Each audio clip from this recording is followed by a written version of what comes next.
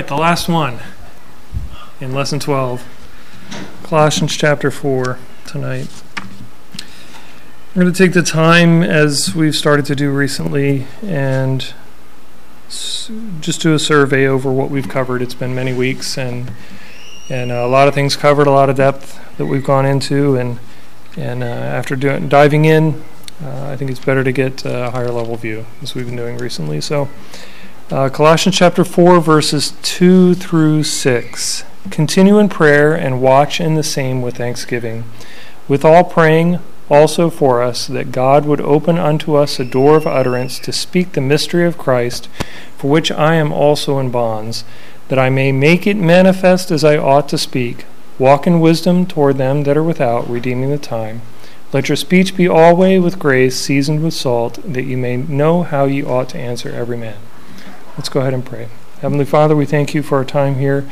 We thank you for your word that you've given to us and preserved. We thank you for this lesson here, covering prayer and covering how we can be a witness to those around us. Lord, just pray that you would fill me with your spirit and help your word to go forth.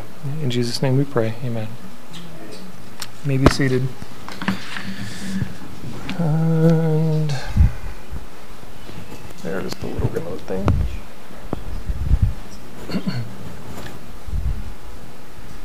All right, so we're going to, as I said, we're going to survey Lesson 12. Interestingly, I wrote Lesson 13 in my notes, and I think Brother Dennis pulled up Lesson 13 slides. So we're looking forward to Lesson 13 here. A little too much, but watching, waiting, watching, walking, and witnessing is our lesson here. So first bullet item is the believer's prayer life. And things I just want to talk about here are, why do you pray? I want you to just personally consider, what are your motivations and reasons for praying? Why do you do it? Is it for something you can get out of it? Is it self-serving? Is it motivated by selfishness? Or is it motivated by honoring God and glorifying Him? So it's not wrong to ask for things for yourself. Sometimes there are needs that are out there, and those needs and even some wants can be used to glorify God. So I'm not saying that asking for things for yourself is necessarily a bad thing, but what is the purpose? Who is to get the glory out of this prayer? We ask for healing often in prayer. We've done a lot of that recently, and the Lord is gracious sometimes and grants that, other times does not, but gives us the peace to persevere through anyway. But consider your motivations for praying. Who's the beneficiary of this, should we say? Is it for God's glory or for my glory or individual's glory? Is it for selfish reasons or not? And another question to consider too is, what is the health of your prayer life? How is it? How are you doing? Are you talking with the Lord daily, moment by moment? Or is it something that you've let slide? Why is it important? Well, your prayer life is your connection with God. It's how you talk with God, right? God does not physically manifest Himself on here. I can't talk to Him face to face at this point. One day the Lord will return. We'll see Christ face to face and be able to talk with Him face to face. Until that point, our communication channel with God is reading His Word and through prayer. So how is your prayer life? It's a way that you can share with Him what's on your heart. He already knows it, or He wouldn't be God. But you need to know that He knows it. And by praying and sharing what's on your heart, you can know. Now with your heart, guard your heart against sin. Jeremiah 17:9, we all pretty much have this one memorized. The heart is deceitful above all things and desperately wicked. Who can know it? But verse 10, the Lord can. I, the Lord, search the heart. I try the reins, even to give every man according to his ways and according to the fruit of his doings. The Lord knows your heart. God knows the heart of every man. If we back up, Jeremiah 17 is a really fantastic passage. And I don't want to go into it. I could have If this wasn't a survey lesson, at this point we would have been looking at Jeremiah 17 a little closer, just in the day and age that we live in. But God knows the heart of every man. Jeremiah 17:5, if we back up there, "Thus saith the Lord, cursed be the man that trusteth in man, and maketh flesh his arm, and whose heart departeth from the Lord." Think of what's gone on today, if anybody's paid attention to what's happened in our country today. There are people in our country right now that are 100% fully trusting in the arm of man and thinking that this is the way to their salvation. They're trusting in these marchers and protesters today. I have a good Christian brother from North Carolina who travels the world, travels the country preaching the gospel. And he and some of his friends and fellow missionaries traveled to D.C. yesterday, and they brought out their half-mile hailer and a few signs. There was one of them, a great background shot. He's holding up a white background board with blue lettering that says "Repent." And in the background you see the entire MAGA crowd and the Capitol building dome as a sign of this is what you actually need. This nation needs repentance. It doesn't need a particular man in the presidency or not, or someone else. Our country is not great because of who is in it. It's great. It was great because of who it looked up to. Looked up to the Lord at one point, not anymore. These protesters and people that are there did some wicked things today, which I condemn. That's not Christian behavior. And I have some searching to do there as far as just our country's history in general that I need to study a little bit in light of biblical context to see where we are. But many of these protesters heard a gospel message today from these men that went there and preached it. And they said, just like if they had gone to Charlotte or they had gone to anywhere else in the country where there was a Black Lives Matter rally, people were cold there to the gospel. So it's not just people on the left. It's not just people on the right. It's this country in general has a cold heart towards the things of the Lord. And that needs to change. So pray for repentance in our country and a turning back to the Lord. That's what will turn us around. All right. So Psalm 66:18, still speaking of the heart. 66:18. If I regard iniquity in my heart, the Lord will not hear me. Now we're back on prayer. So prayer is we said it's our way to communicate with God now. And I compared it at the very beginning of this lesson. I said I would go into Shannon's theorem and do some kind of technical talk on engineering things, but we'll just gloss over that for a minute. The basic idea is there is a transmitter. You could say we are serving as a transmitter and as our prayers toward God. God is the receiver, and a communication channel in between, some medium in between. Now, a healthy prayer life has all sin confessed. You're right with God, as far as you know. And in that case, God will hear your prayers. But if you regard iniquity in your heart, if you're holding on to something, if sin is in your life, there's that one little thing you don't want to give up, God says he won't hear you. That communication channel has a block in it. I would call it an attenuator, brick wall filter. Like none of your prayers are getting through there. The noise power of sin is greater than the signal power of your prayer, and it's not making it there. So how do you resolve that? Confess your sin to the Lord. Repent of it. Ask for forgiveness. All right, moving on. So lesson 1 here, we have A, constant, as far as verse 2 here. Believers must continue in prayer even when they feel like giving up. So constant. Colossians 4:2, continue in prayer. And this has the idea of being about and in the habit of communicating with God in prayer. Be ready at a moment's notice to pray, right? It's a habit that's within you. It's part of your daily walk, the things that you do, the things that you're known to do, that you're in communication with God. You have all your sin confessed to Him as far as you know. You're right with the Lord, and you're talking with Him daily, as you would a friend. Make seeking God in prayer the first thing you do in all things, great and small. And I know we talked about this quite a bit when we went over this lesson here, but and I'll review that here in a minute. But another passage that came up is 1 Chronicles 16, verses 10 through 11, and this is paralleled in Psalm 105. But it says, this is a psalm of David, giving thanks to God.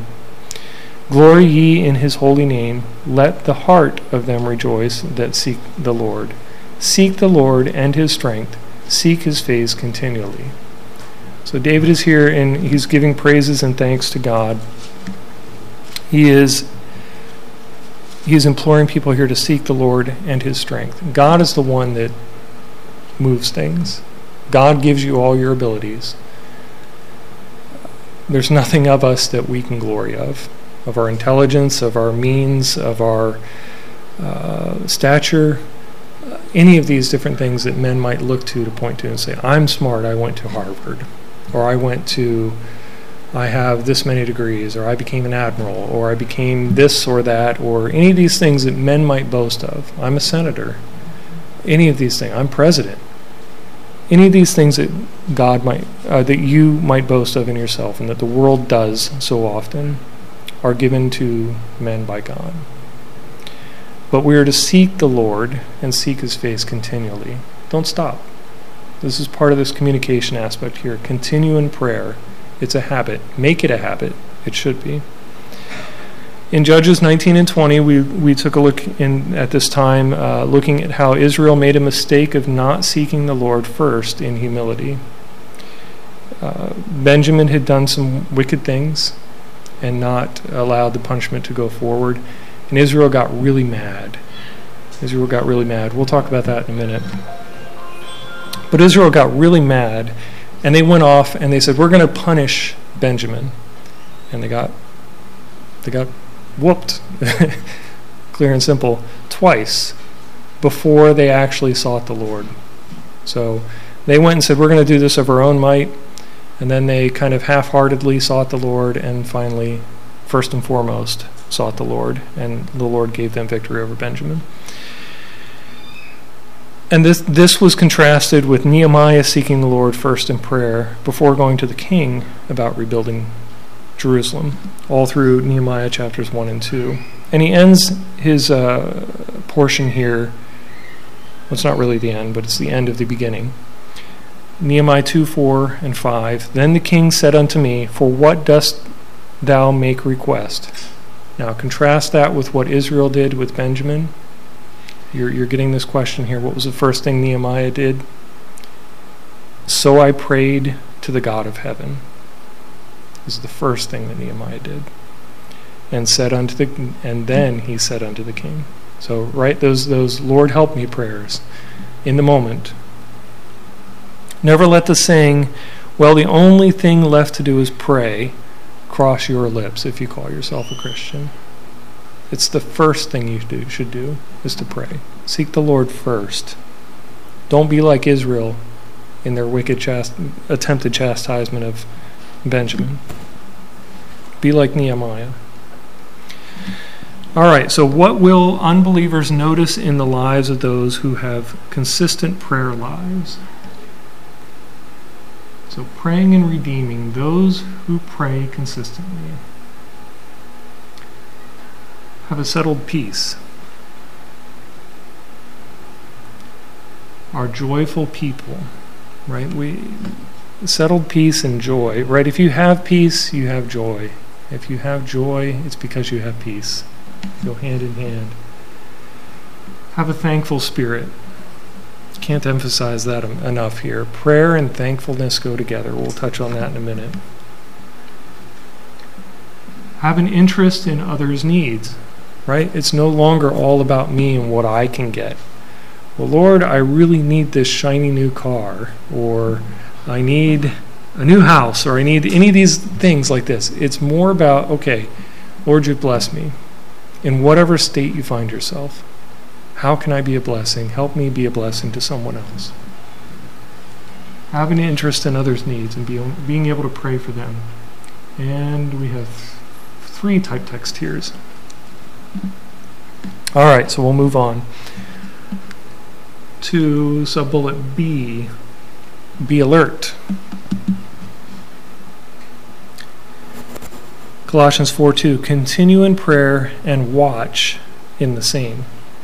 So constant praying is enhanced by our staying alert to what is happening around us.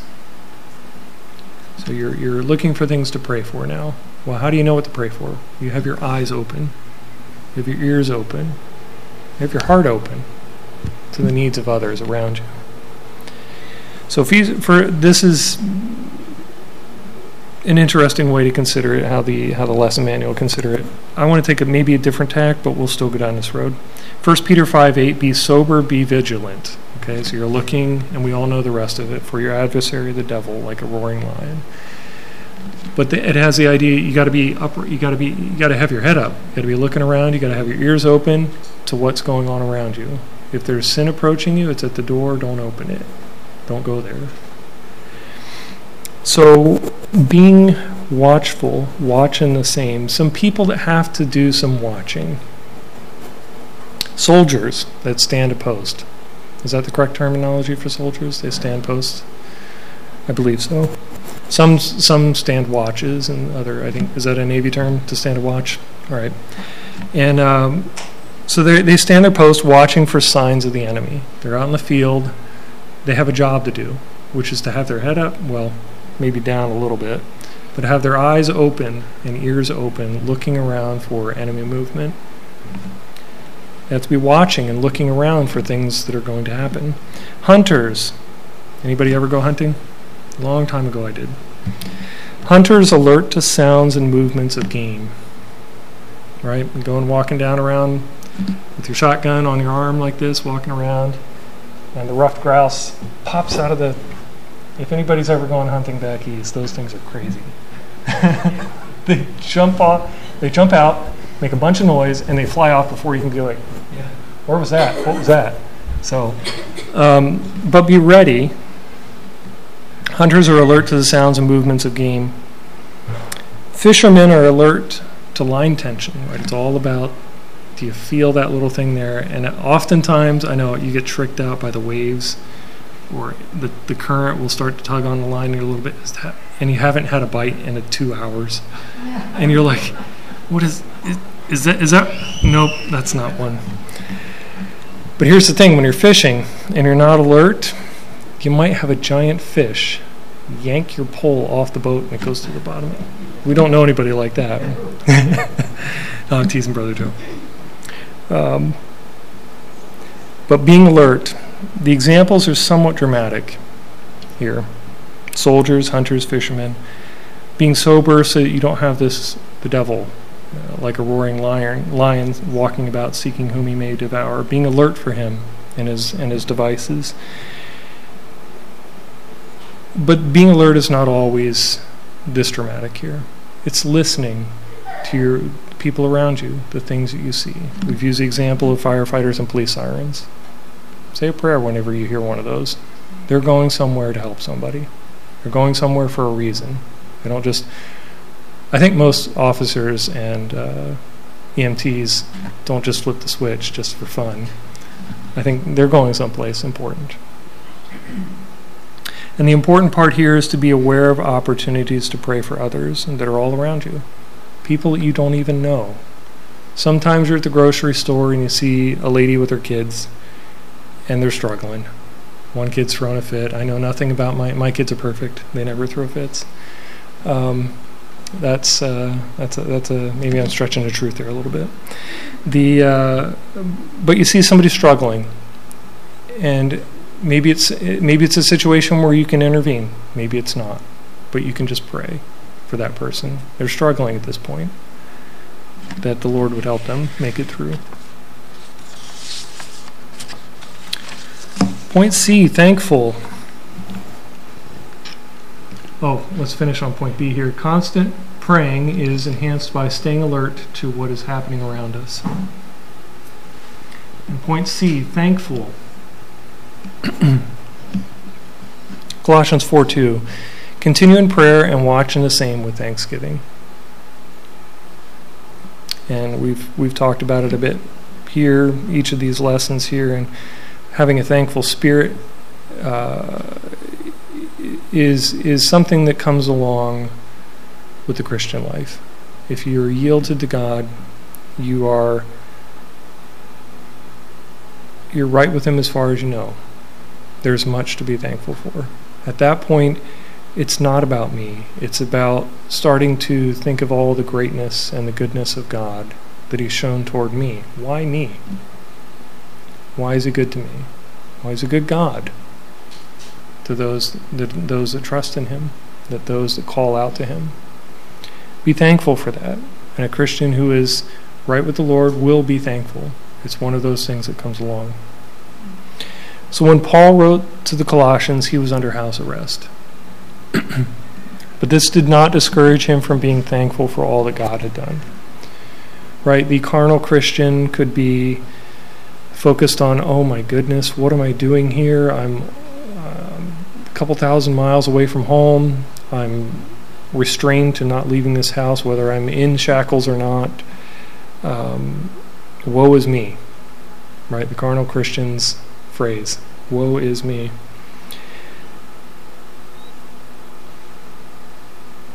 But his situation didn't discourage him for being thankful toward God. He didn't grumble. He was instead grateful toward God and all that He had done for him. We often find it easiest to pray and be thankful when things are going well. Anybody ever been there? When all the sun is shining, sometimes here in Oregon, when everything is roses, when everything is just going peachy.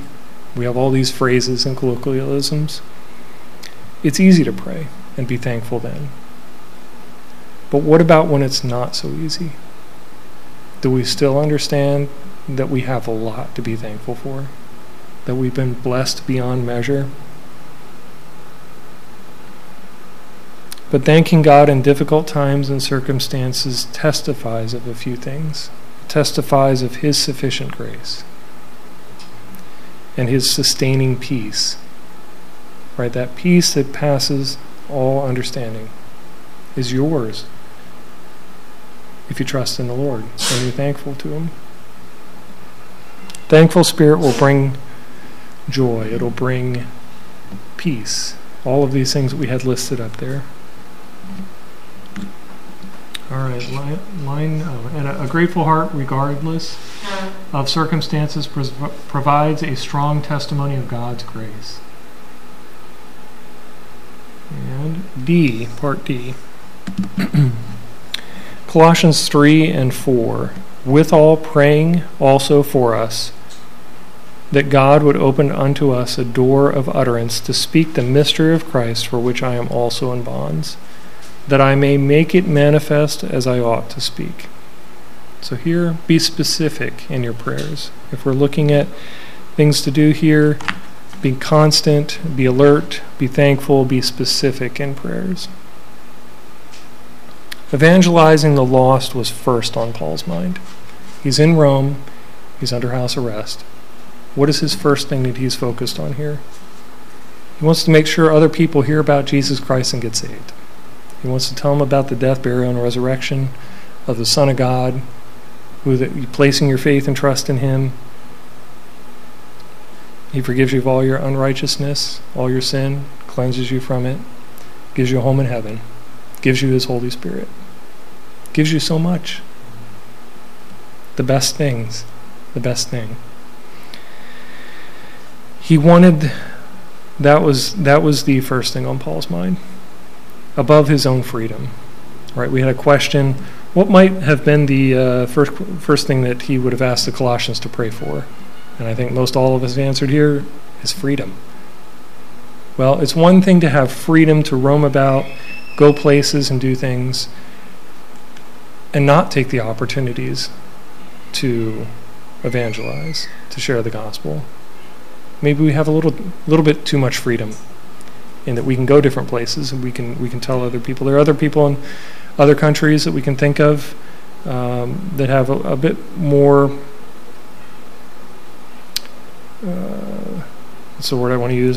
They're persecuted Christians are there, and it's not as easy to share your faith openly there. We have great freedom here to go stand on a street corner, to walk down the street, to talk to somebody in the store, even in the light of what we're all going through here and the world is going through with the disease that's going around. But what I want to point out here is that above his own freedom, he wished for more people. He desired to see more people saved. And he wanted the Colossians to pray for him, that in the state that he found himself, to be able to go do that. He wasn't going to let house arrest stop him. He wasn't going to let a little bit of a COVID lockdown stop him in evangelizing. He asked the Colossian believers to pray for opportunities to share the gospel right where he was in Rome. Take Paul's lead. Maybe we should take Paul's lead. The mission field is right where you are at any moment.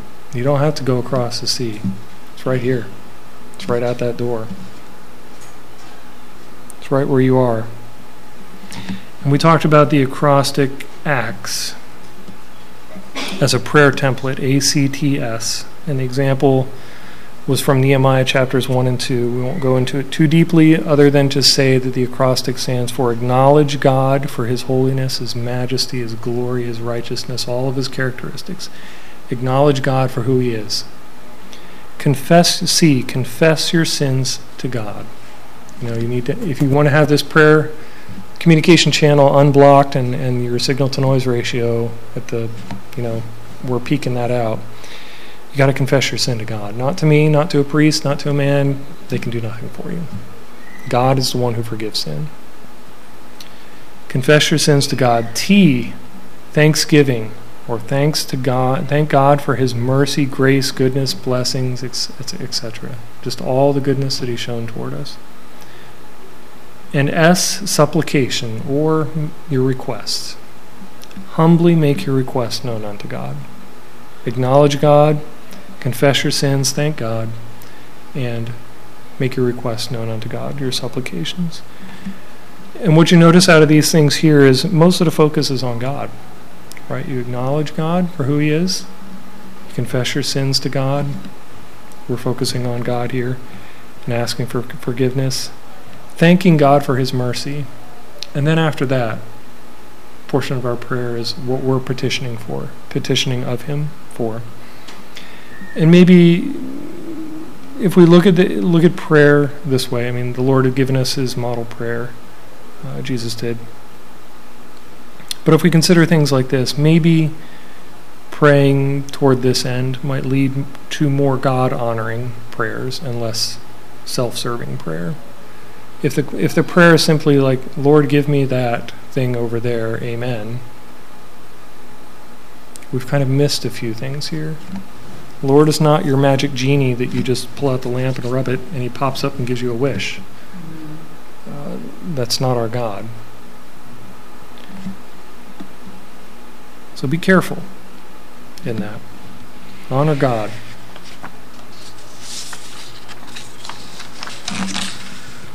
All right.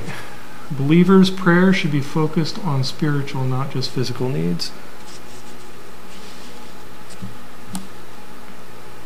Believers should ask God for boldness and open doors in witnessing.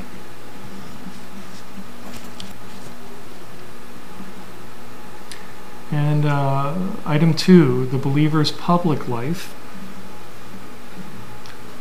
Walk wisely. Colossians 4:5, walk in wisdom toward them that are without, redeeming the time.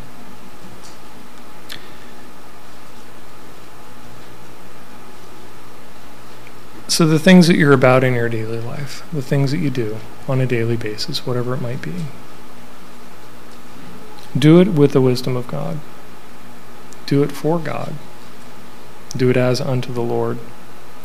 Be upright and God-honoring in all your doings, and understand that the lost world around you is watching. If they know you're a Christian, they could be extra critical. They could be looking for that one flaw and see, here, I know that Christian, I knew a Christian once and they did such and such. They're hypocrites. I won't go to church because there are hypocrites in church. I think it's been said here before, there are hypocrites in Walmart, but people still go there. But still, we shouldn't give cause to bring shame on the name of the Lord by our conduct. Be upright in all you're doing. And we went through and talked quite a bit to our country, and we see it as much as we did today. Our country is wicked, and it doesn't matter which side you're on, the right side or the left side, it doesn't really matter. Our country is wicked, and it needs a faithful witness of the gospel of Jesus Christ. That's what this country needs. It doesn't need more protesters. It doesn't need Christians standing up and demanding XYZ from our government. There are things that our government is allowed to go on that are God dishonoring, to put it politely, mildly, gently. And of those things, it is for us to vote for godly people and godly men and women to serve as our representatives, to move those things out of the way, to pass more godly legislation for we in Oregon here that have ballot initiatives to prayerfully consider them, to consider what would honor God and vote accordingly.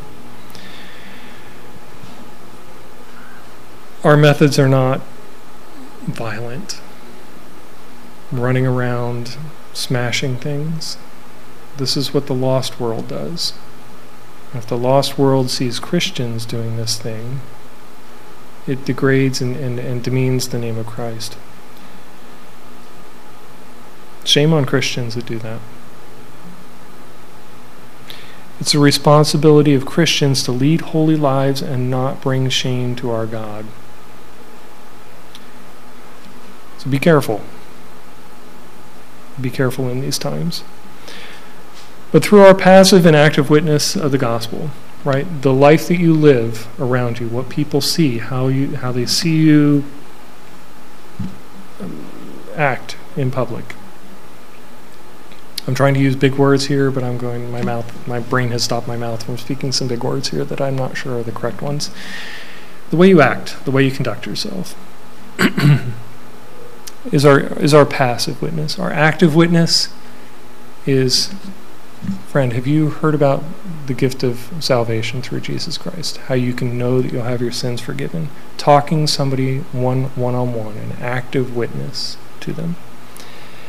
Through our passive and active witness of the gospel, we may have the opportunity to lead somebody to Christ, and that's a wonderful thing. To know that you can share the gospel. First, do you know it yourself? Well, first of all, if you're born again, you have a testimony. You know how you got saved, and you can share that with them. Beyond that, you can memorize some scripture, be able to point to them in the Bible. Often it's great to have a Bible with you, and in this day and age we have smartphones, have scriptures available on your smartphone. Let me show you where that is in the Bible. Open up your Bible and take them over to this. It's a major, powerful tool for somebody to see it and hear it at the same time.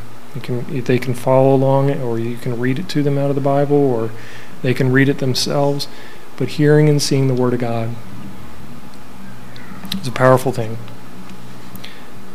And having that opportunity to lead somebody to Christ. That's what's there is, if they've done that sincerely and they've placed their faith in the Lord Jesus Christ, they become a child of God. They've been snatched out of the jaws of hell.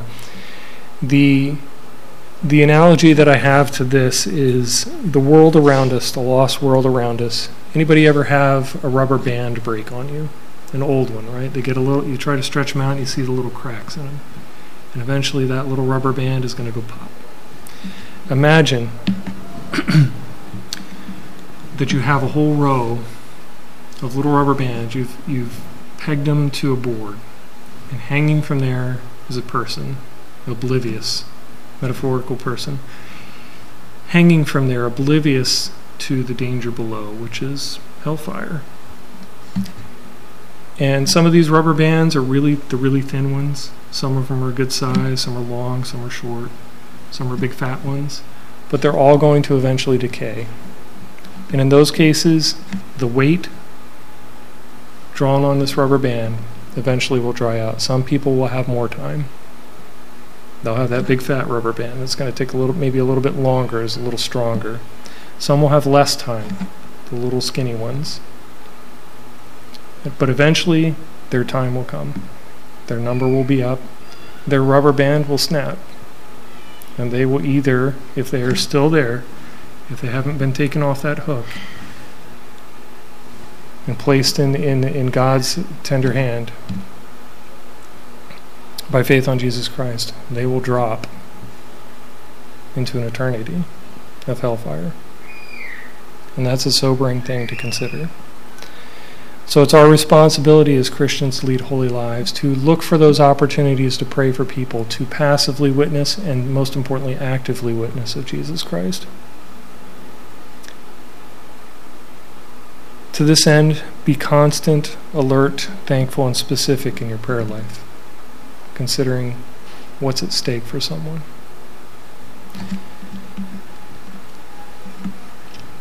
Living changed lives opens doors for witnessing. That's our passive witnessing. All right, here. So praying and redeeming. Those who redeem the time. We had here, walk in wisdom toward them that are without, redeeming the time. Those who redeem the time, make plans to spend time with the lost. Right? We can't just all hang out with everybody at church all the time. But I'm not saying go to the bar either. You know people that are lost. Spend some time with them. Be an influence on them for good. Practice sharing their testimonies. Develop a plan for witnessing. What are you going to do when somebody asks you, why are you so cheery? Well, let me tell you why. What are you going to do when that happens? Develop a plan for witnessing. Taking evangelism training available to them. We've gone out witnessing in the past, door knocking. That's great evangelism training on the job. Walk around and you get to hear and see how to do it. It's a good way to learn. Hopefully we can get back to that soon. And pray for opportunities and boldness in your witness. Oh, and carry your Bibles with you as well. We're blessed in America. Many of us have multiple Bibles in our houses and available on technology that we can carry with us everywhere. At this point, for an American today, not really a reason why you don't have scriptures with you all the time. And only one type text here. And our last item here, the believer's public life, talk wisely. Let's see what this is saying here. Believers' words should contrast sharply with the world's corrupt language. And believers need to share the gospel in accordance with unbelievers' spiritual understanding. So our words should definitely be different than the world.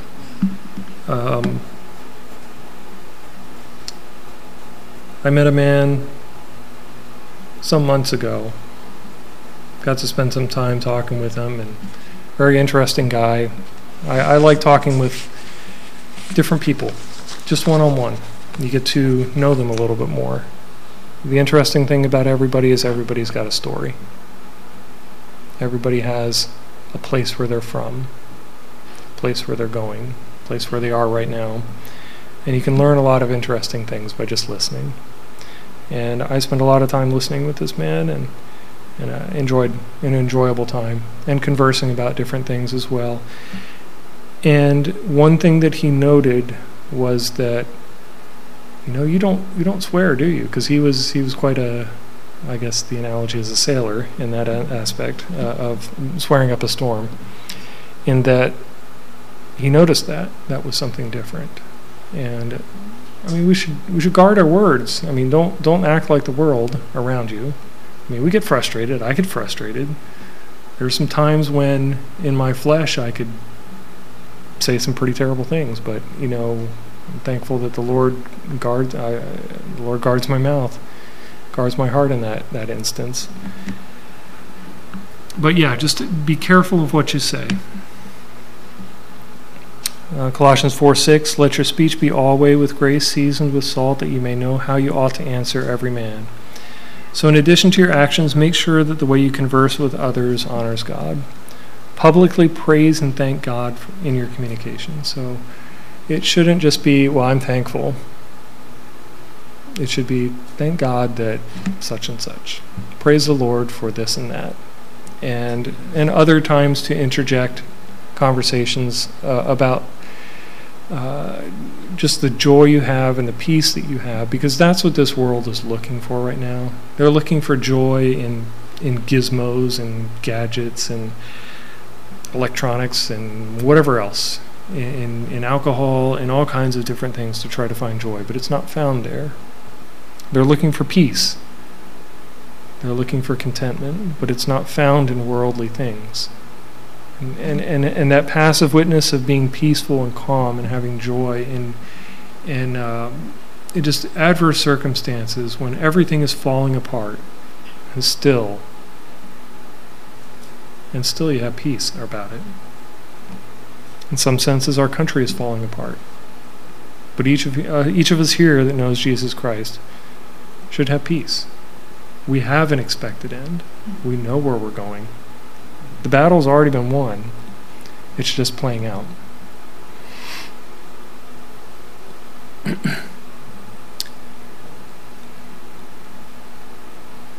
So the last part of the verse here, that ye may know how you ought to answer every man. How will you know how to answer every man? It's a question to consider. Well, you can pray for wisdom. You can ask the Lord for help in a circumstance on how you should answer someone. You should study your Bible. Know what it says. Hide Scripture in your heart. Memorize it. Take the time to do it. And what I was referring to earlier was James chapter 1, verse 19. Wherefore, my beloved brethren, let every man be swift to hear. Listen. There are a lot of people that are just ready to give you an answer out there. You say, well, good morning, and then, how are you? And then it's, well, I'm struggling with this. And then they're not listening to what you have to say. They just start blurting out answers. Well, have you tried this thing or that thing or this thing? Just wait a minute. I haven't even finished. The world wants to jump to a conclusion, wants to jump ahead. But what we should do, as James is saying here, be swift to hear. Be ready to listen. Be patient. Sometimes there's somebody who's got a lot to say. There's a lot on their mind and you need to listen. Slow to speak.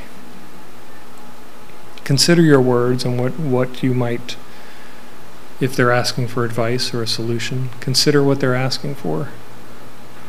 Will this advice, is it biblical? Is it guidance, that seeking counsel in a manner that requires counsel, godly counsel? Be slow to speak. Consider what you're saying. Make sure you've prayed for wisdom. Make sure you know what the Bible actually says. And so slow to speak and slow to wrath. How much better would our country be if we did all these things? Right now, just from a purely secular perspective, swift to hear, slow to speak, and slow to wrath. How much better off would we if we spent more time listening than we did talking? And how will you know how to answer every man? Well, it's best to quote Scripture in scriptural matters here, and let God do the work. 1 Peter 3:15, be ready always to give an answer to every man that asketh you a reason of the hope that is in you with meekness and fear. Be ready to do that, but do it from a scriptural context, right? If it's somebody asking you about salvation, why do you have peace? And you're able to take them down the Romans road or some other way that you may know to lead somebody to the Lord.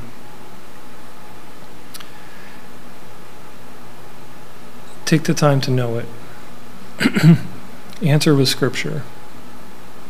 And that's going to speak volumes more than the wisdom that you would have. Well, just pray this little prayer and then you get to go to heaven. No. It's not about any prayer, any words, or any works that you do. It's about who you're placing your faith in, ultimately. And that's a change that's made before any words can come out, as far as I can tell. The words just confirm what's already in your heart. But it's best to quote Scripture. The Apostle Paul wasn't one to mince words or to overlook the fact that believers should lead a lifestyle far different from that of unbelievers. Colossians, these verses here, verses 2 through 6, may convict us.